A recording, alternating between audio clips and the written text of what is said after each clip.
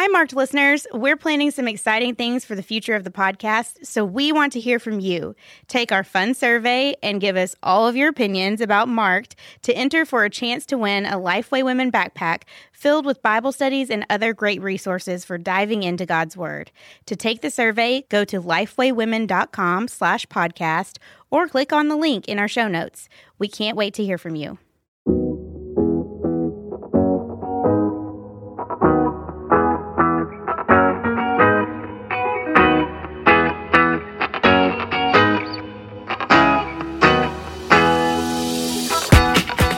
This is Season 2 of the Marked podcast from Lifeway Women. I'm your host, Mary Margaret Collingsworth. Each week, we'll hear the story of what God has done in the lives of different people. We'll talk about things that have marked them, and I know you'll be encouraged. Most of them are just like you. I'm so glad that you've joined us today.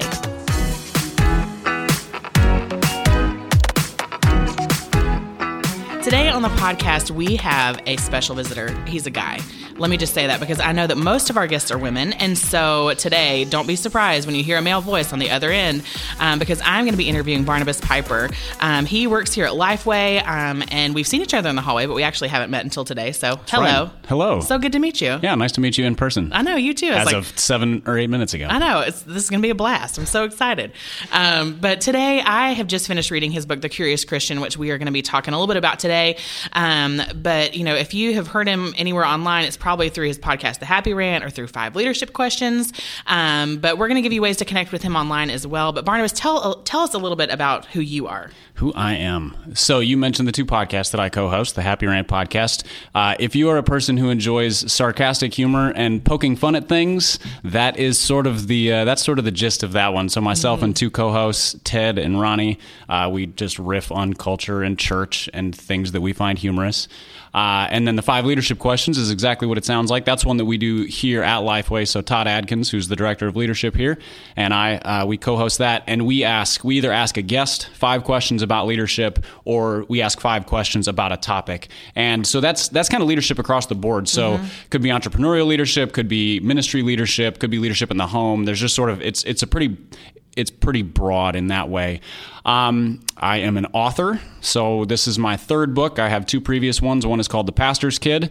My dad is John Piper, for anybody who's familiar with that name. So that book was born out of sort of the challenges and privileges of being a pastor's kid, and then talking to many, many others to just try to paint a picture of what some of those challenges and opportunities are. Then the 2nd book is called Help My Unbelief, and it's a book about faith and doubt. But writing is a thing that I do because I love it, but it's really a thing that I do on the side. My full-time job is here at Lifeway. I'm the marketing manager for our academic publishing team and Bible software. And then prior to that, I worked with Todd on the leadership development team.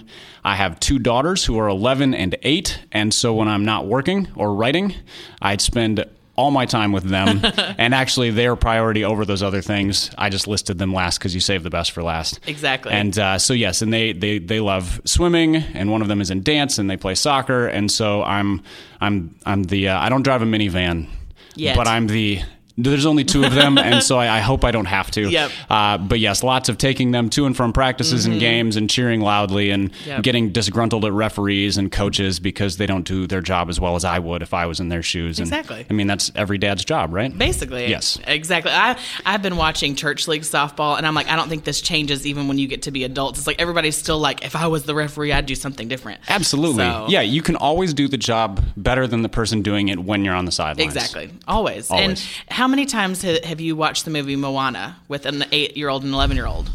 I've only seen it twice. Okay. I'm sure they've seen it more. Now, Frozen, when it came out, that was like the trump card. I mean, there are not numbers that can label the number of times that was watched either in part or in full.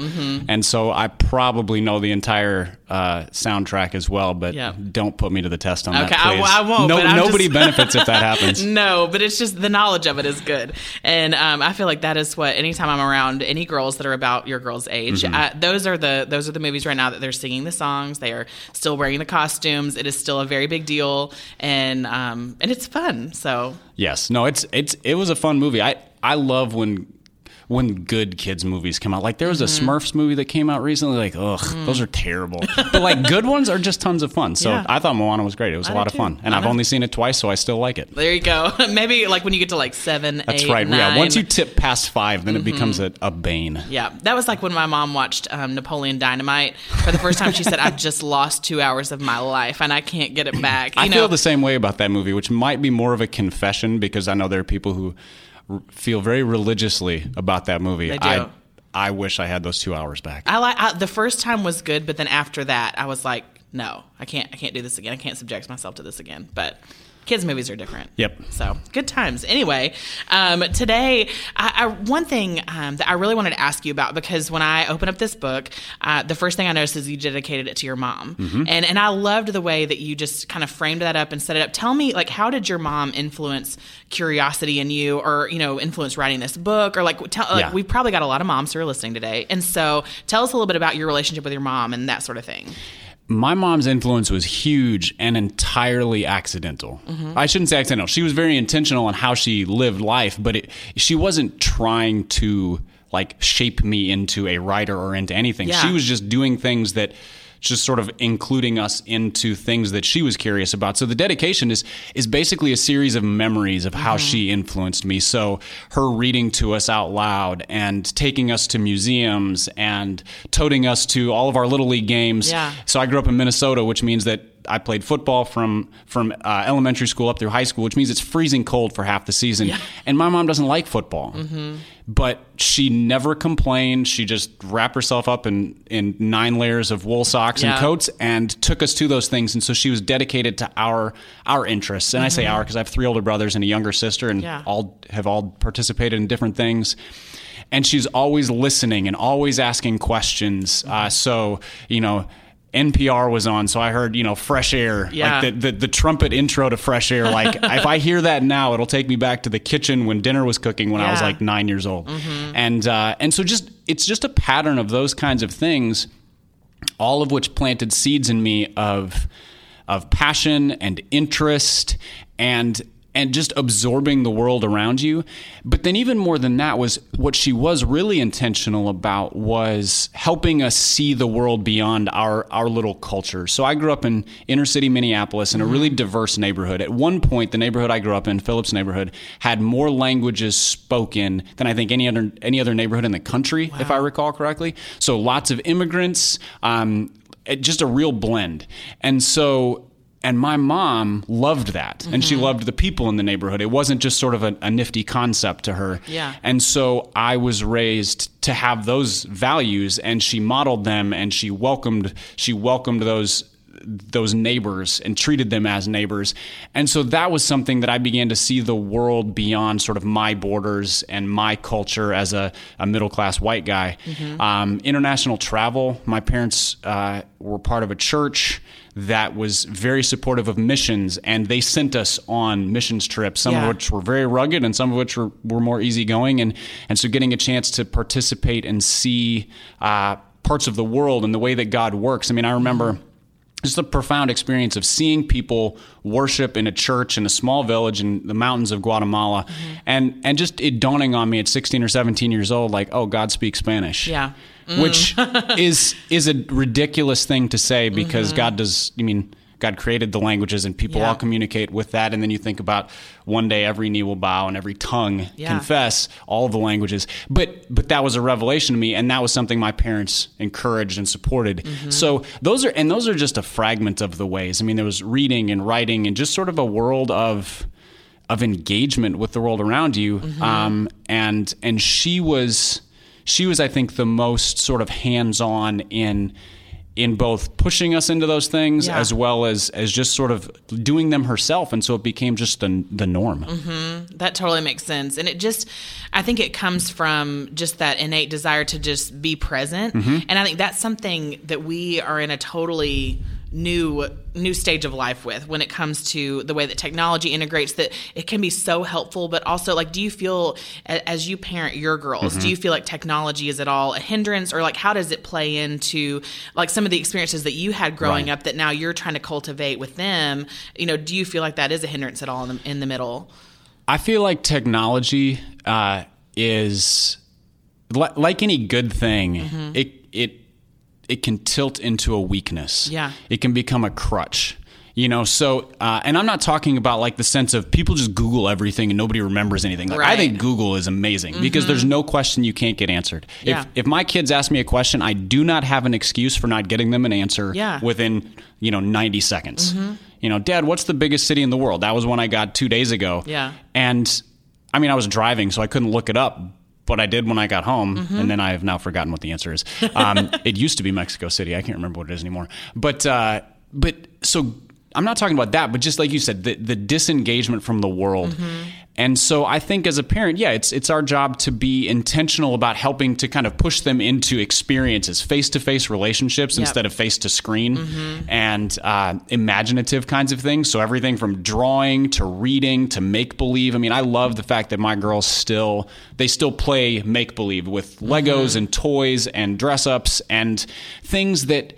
Like, that doesn't have any inherent value in itself, but the way that shapes the mind in terms of creativity and imagination and curiosity will set them up better for later on in life. Whereas if they are fully absorbed constantly in a digital sort of alter universe, I think that they're sort of unplugged from reality.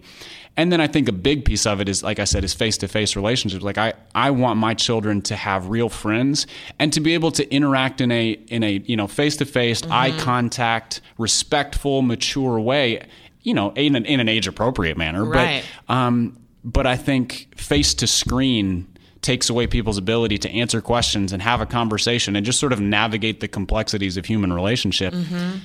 But technology also offers opportunities that never existed before too. Yeah. So it's a both and, but I definitely think there's a cautionary side to it for sure. Oh, for sure. And how do you feel like, what are some of the things that you do, or maybe that you have done intentionally or just things that you've done naturally and then gone, oh gosh, like you kind of turn around and look later to cultivate those things in your girls, like to be present, to help them be imaginative and think outside the box and things like that. Like, what are some things that you guys have done?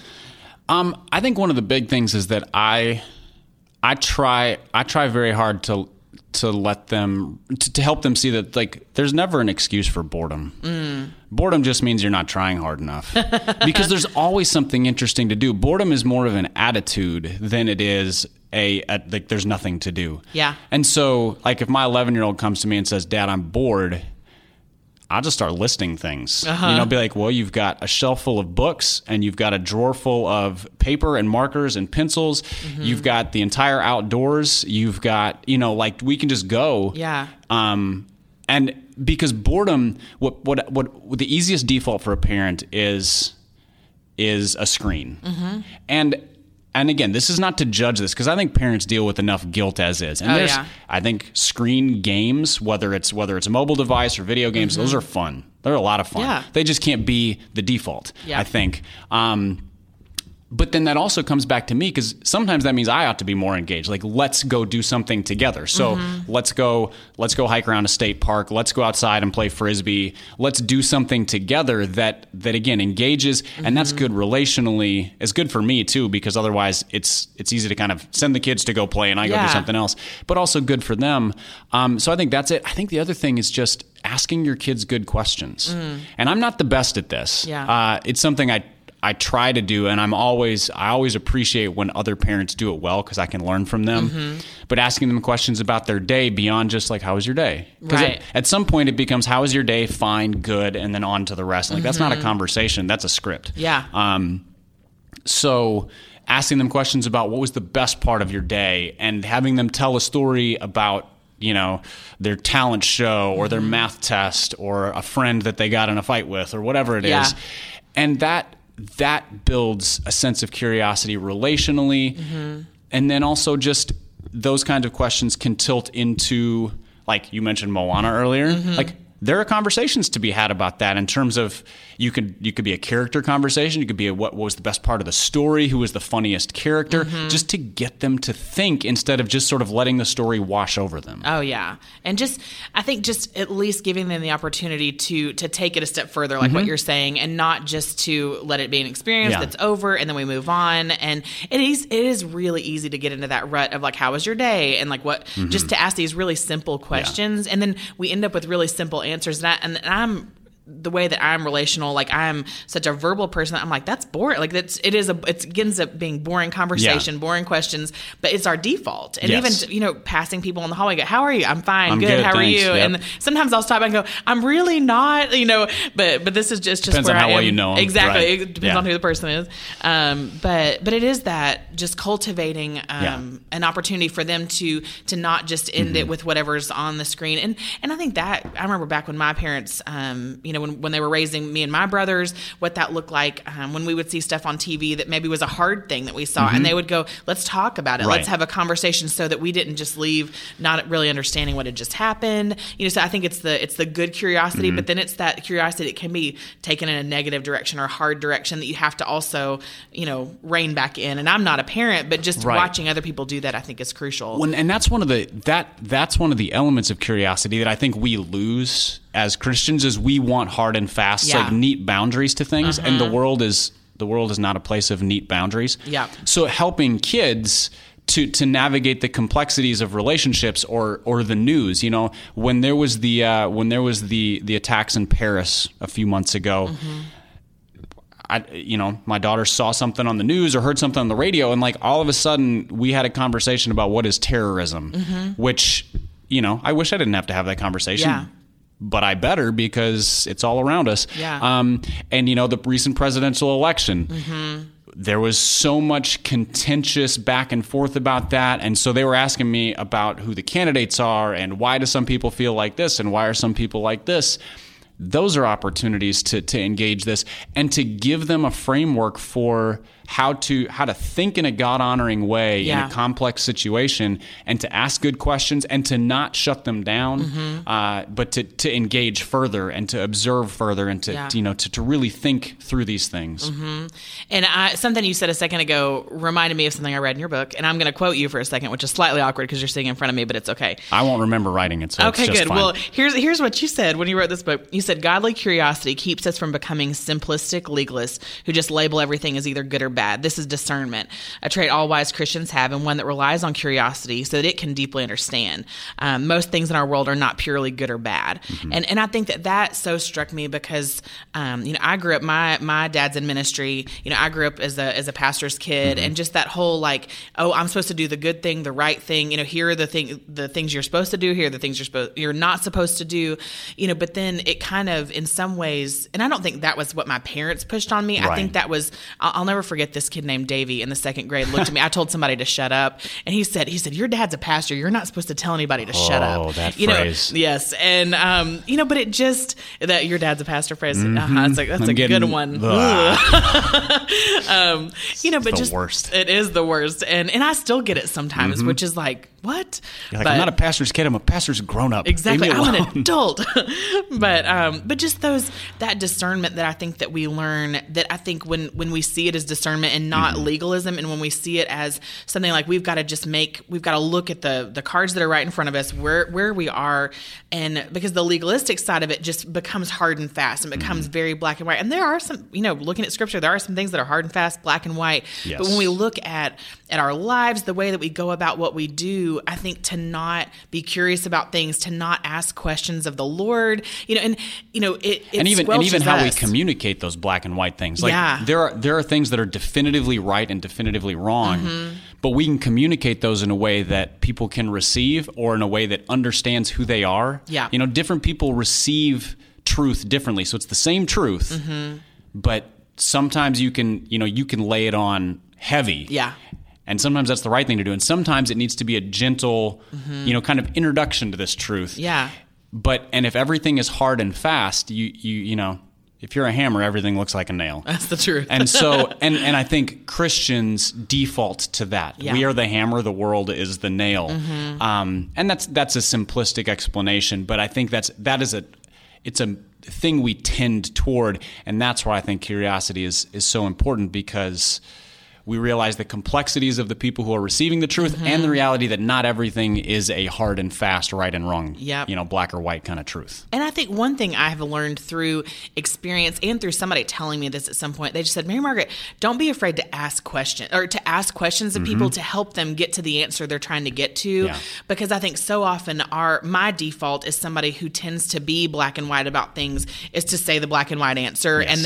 And I have to a lot of times just pull myself back and go, well, what makes you think this way? Or how did you get to this conclusion? That then it's not just me saying what I feel like is the answer, but it's opening a door for a conversation to happen as a result. And I think as adults, that's where the tension lies, is this, we so often just go about our day. We do our thing. We know things now that we didn't know when we were growing up. And so things are it's just kind of how they are. And so we forget to ask the why questions. And so, how does that look like for you as an adult, as a grown up now, as all of that, how does that come into play, with curiosity now for you in your life, just for yourself? Yeah, having kids is really beneficial in this, because in when it comes to curiosity, nobody asks why more than a child, and nobody kind of sees through the adult nonsense quite like a kid. They're like, but why do you do it that way? Yep. And then you have to kind of sit back and go, I don't know. There's no good reason. Not a clue. Yeah, there's no good reason for why this is the way it is, and maybe we should rethink how it is. I mean, and that could be anything from urban planning to why do we have this morning routine? Yeah. So kids are really beneficial in that way if you're humble enough to listen. It's very easy to think that you don't need to listen to children because they're kids and you're an adult. So clearly their opinion is less valid. That's wrong, but it's easy to think that way. And then I think the other way is just it becomes a snowball effect. If you begin to ask questions and see the world through a lens of a couple things. One is curiosity has to be humble to start with. It's because it's an inherent position of I don't know. I don't know everything. I don't know what I don't know. I just know that I don't know a lot of stuff. Yep. And so what is out there that I haven't observed and I don't know? So you start with that. And then you just start looking for things to find an alternative perspective. And it's not contrarian. You're not trying to find the opposite of everything that exists, but just to say, what have we missed? We do things this way. And so in a business context, are there better ways to do this? Yeah. We've done the same process to publish materials for 15 years. Might there be a better way to do this? Yeah. We've run the same meeting every Monday morning the same way for 2 years. Is there a better way to do this? Is it more fruitful? Yeah. You can do the same thing in a family context, family worship or family devotions has looked like this. Is it actually benefiting anybody, or would it be better if we did it a different way, if we loosened up a little bit, if we made it more engaging? Those what ifs and why questions are really, really valuable ones. And I think some people are more wired to view the whole world that way. They're just constantly going, what if? Why? There's sort of that wonderment. I think some people are more likely to latch on to one thing and dig into it.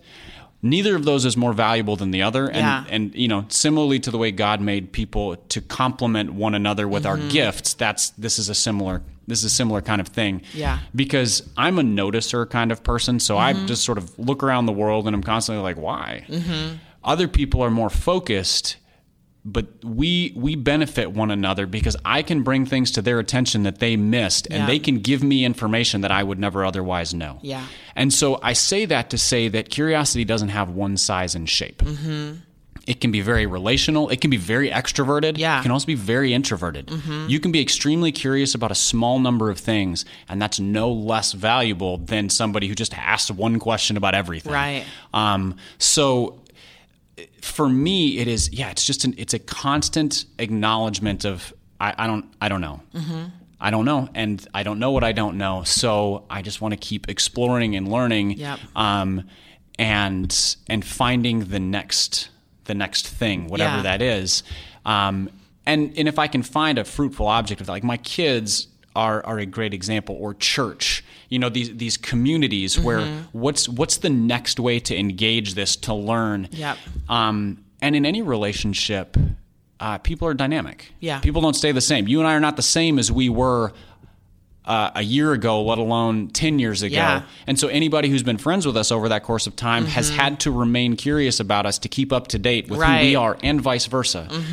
And so curiosity is profoundly important when it comes to maintaining a healthy relationship. So I mean, these are all just examples of kind of how it can be pointed out into life. And that makes sense. And I think it's so interesting because you'll see articles online, and I mean, like, and for me, like, I'll look on Pinterest and go, even some of those questions, it's like good questions on a first date, or good questions for, this situation or whatever. And you can find just laundry lists. But I think it's that lifelong curiosity that we have with other people in relationships that does keep us going, because if everything were to just stay the same, we'd get bored. And we'd probably quit, or we'd move on. And there are some things that I think in some relationships, it's kind of like, okay, we're at, there's just nothing else interesting happening here, so maybe it is time to kind of naturally make a next move or whatever. And, but then there are some people that are just like fascinating to me, that I'm just like, I want to know more. And it just kind of, it becomes endless in that pursuit because of, because you keep questions on the table and you keep talking about it. And one of my mom's favorite, we always say it's one of our favorite games to play, is What If, because you can wipe it all away at the end. But it's just sometimes in some walks that we'll take, like when we've been on family trips to the beach, or we're just kind of talking and there's no distraction or whatever, she'll go, let's just play What If about this. And I remember even when I was looking for a job a few years ago out of seminary, trying to figure out, like, what am I going to do with my life? And, all of those questions, she said, let's just play What If. And we ran all these scenarios. We talked about all these options. And then at the end of the day, we just said, all right, Lord, like, every bit of this. And honestly, what I ended up doing was a complete surprise to me. It was in none of the What If scenarios, but at least asking the question. I wonder if your openness to doing what came next was fed by coming up with 12 possibilities. Oh, I totally think it was. So the What If game is, for some people, that's terrifying. Because they're such planners. And I would venture to say that people who are highly organized planners, for them, this idea of sort of open-ended curiosity is maybe more of a struggle. And that's okay. That's kind of the way God wired them, because those of us who are open-ended probably need a little bit more planning in our lives. But that openness to, well, what about this? How about this? Is the kind of thing that even if you didn't land on the answer, it created a sense of, they're all possibilities. It's not this is the one right answer and that's the one wrong answer kind of mentality. And it is easy. And I think I am a planner in my work. And so, like, as I go about my day-to-day stuff, like, I like the this is how this is going to shake out. I'm an event coordinator. So, like, I want the timeline of like, there's predictability to all of this. And then, like, when I walk out of work at the end of the day, I'm just like, what if? Like, what if we, just turn things on its head? And it's a very weird, and I remember taking one of those personality assessments a few years ago, and I took it to the guy. I'm like, I'm not like on the chart. He goes, well, you just have a fun personality, Mary Margaret. And it was one of those where he kind of explained those two. He said, you kind of live in two worlds of, like, at work, you're, it functions this way, but then you move into your personal life and it kind of functions differently. And he said, and you're going to have to live in the tension in between, because you are a planner, but you like to have the options out there. That word tension is a really important one, because it's a thing we're really uncomfortable with. Most people, we want everything to be just so. We want to remove tension.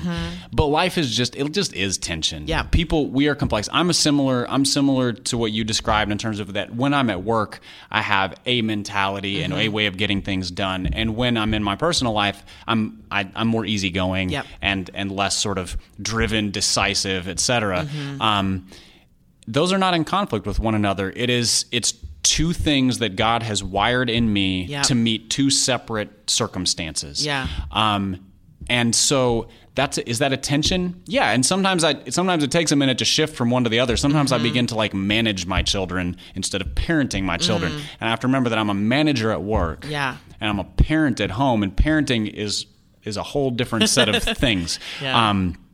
I never bring parenting to work, though. I don't know why that is. It only goes the other direction. I don't know your team would appreciate that. I don't think they would enjoy that much. But I think that idea of tension is part of the reason why curiosity is, because even you going to the guy who was sort of facilitating that discussion and saying, well, what about this? How do I navigate this? That's an open-minded curiosity to say, you didn't judge it. You weren't like, oh, I'm broken, or oh, this is wrong. You said, what about? What if?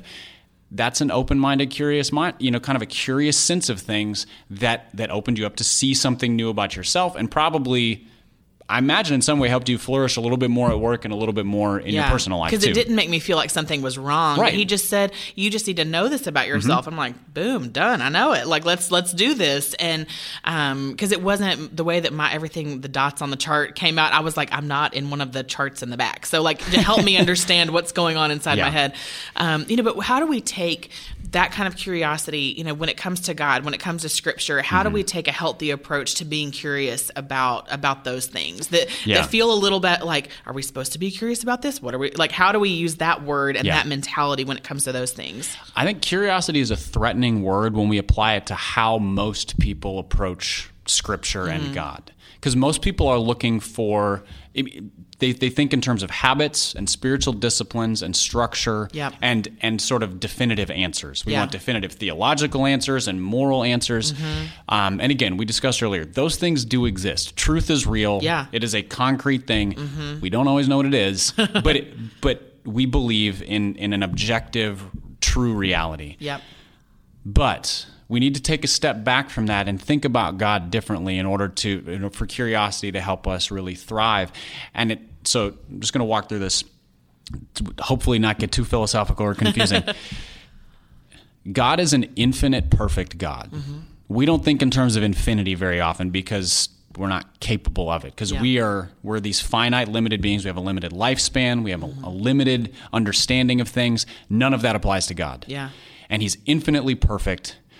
And so when God gives us his word as a revelation of himself, so it's a window into the world of God, into the mission of God, the will of God, the plan of God. It's a window. It's not the entirety of it, because God couldn't reveal the entirety of himself to us because we couldn't handle it. That's why the Bible says his ways are too wonderful for us. His knowledge is too wonderful. It's too much for us. That means that we have limitless opportunity to discover and wonder and encounter more of God's reality in all of these aspects of life. That's where curiosity comes in. So when you sit down to read your Bible 1 or 2 or 7 times a week, whatever pattern you're on, the more the merrier, you're not fulfilling a spiritual discipline in and of itself. It is, and that's a good thing. You are throwing open the shutters to the window into who and what and God is and how he does things. And every time is an opportunity to discover something new about him. And that's why Scripture can be called living and active, not just the greatest literary work in history. So that means that for the rest of our life, we have that opportunity. And then for the rest of our eternity, we have that opportunity. Heaven wouldn't be heaven if we ran out of things to encounter that were wonderful about God, but we never will. So all of that is why curiosity in spiritual life is not just a good thing, but it's an essential thing. It's how we can continue to grow. It's how we can take these truths about God that we've encountered and experienced and hopefully have transformed us, and then turn them around to face them out into the world, to be a disciple who is an influencer of our neighbors and our friends and our culture. And so curiosity is not a spiritual discipline, and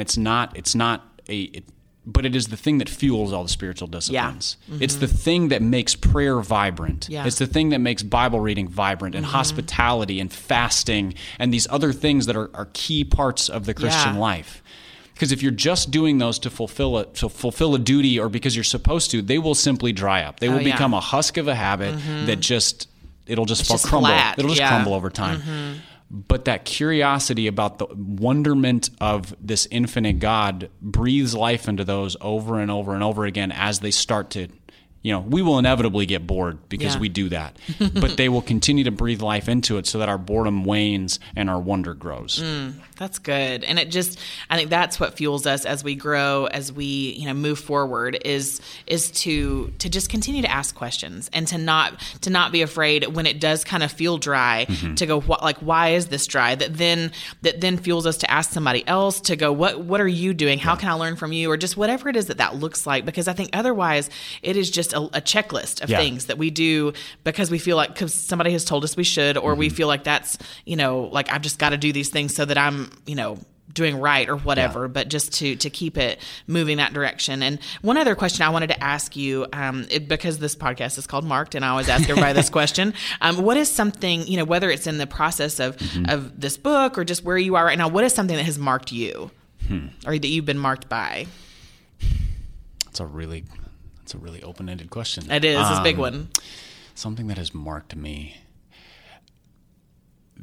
I think, so we started talking about the dedication of the book to my mom. Yeah. And so those seeds planted early on, creating in me or fostering in me, because I'm sure there's a nature-nurture combination there, this sense of curiosity towards the world and towards God's word, that has been a thing that has marked me, because since this was my third book, as I look back, I realize the same themes are in the first two. Themes of, the first one is about kind of searching for an identity as a pastor's kid. The second one is faith and doubt. So again, questions of truth and tension.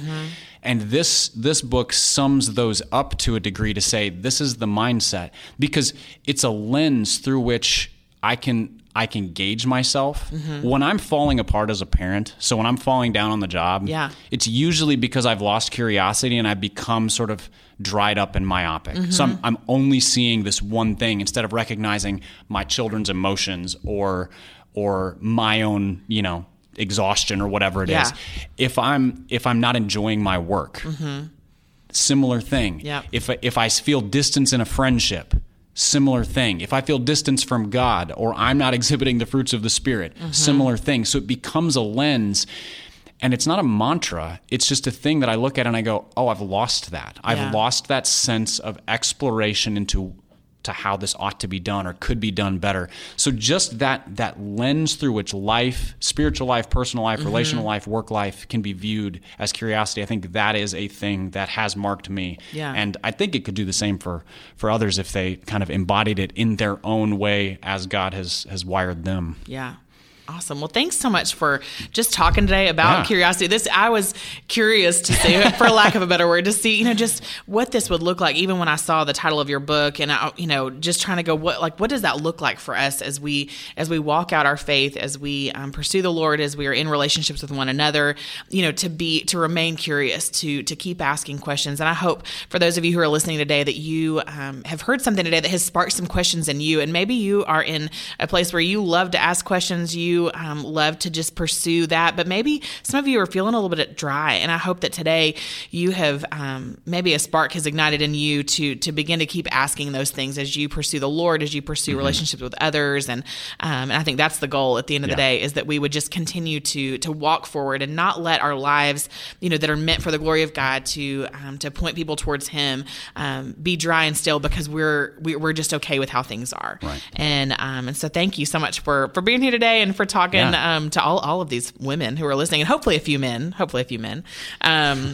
But we're glad that you guys have joined us. Either one is fine with me. Exactly. Me too. Yeah. We're not partial here. But I hope that you guys will take a look at lifewaywomen.com. We'll give you the links to all the show notes, links to how you can connect with Barnabas online, listen to his other podcasts. And I will tell you, one of my favorite things about the Happy Rant is just the titles. And like the other day I was reading, I was like, that sounds, there's always like at least one like trigger in there that I'm like, yeah, I need to listen. There's something funny there. So anyway, working. Exactly. It does work. Victory. But awesome. Well, thank you guys for joining us, and we will see you next time on the Marked Podcast. Thanks so much for listening. If you want to join in on the conversation, tweet at me. You can find me on Twitter and Instagram at Mary Margaret C. You can also find Lifeway Women on all social media channels at Lifeway Women. Use the hashtag Marked Podcast to connect with us. All of today's show notes will be posted at lifewaywomen.com/podcast. Don't forget to leave us a review on iTunes. It's a great way for other people who aren't listening yet to find us. Thanks again for joining us, and we'll see you next week.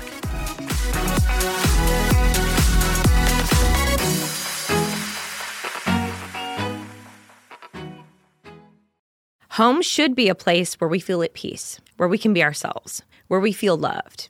For a lot of us, though, home is a place of heartache, hurt, and loneliness. As believers, Christ promises us an eternal home. But what does that actually look like? And how do we deal with our current homesickness?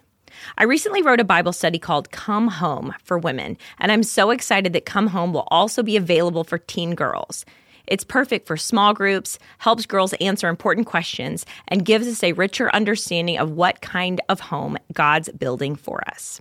The release date for Come Home for teen girls is August 1st, but you can pre-order it now at lifeway.com/comehome. Don't miss out on this opportunity to help girls belong and be loved. Again, you can pre-order it today at lifeway.com/comehome.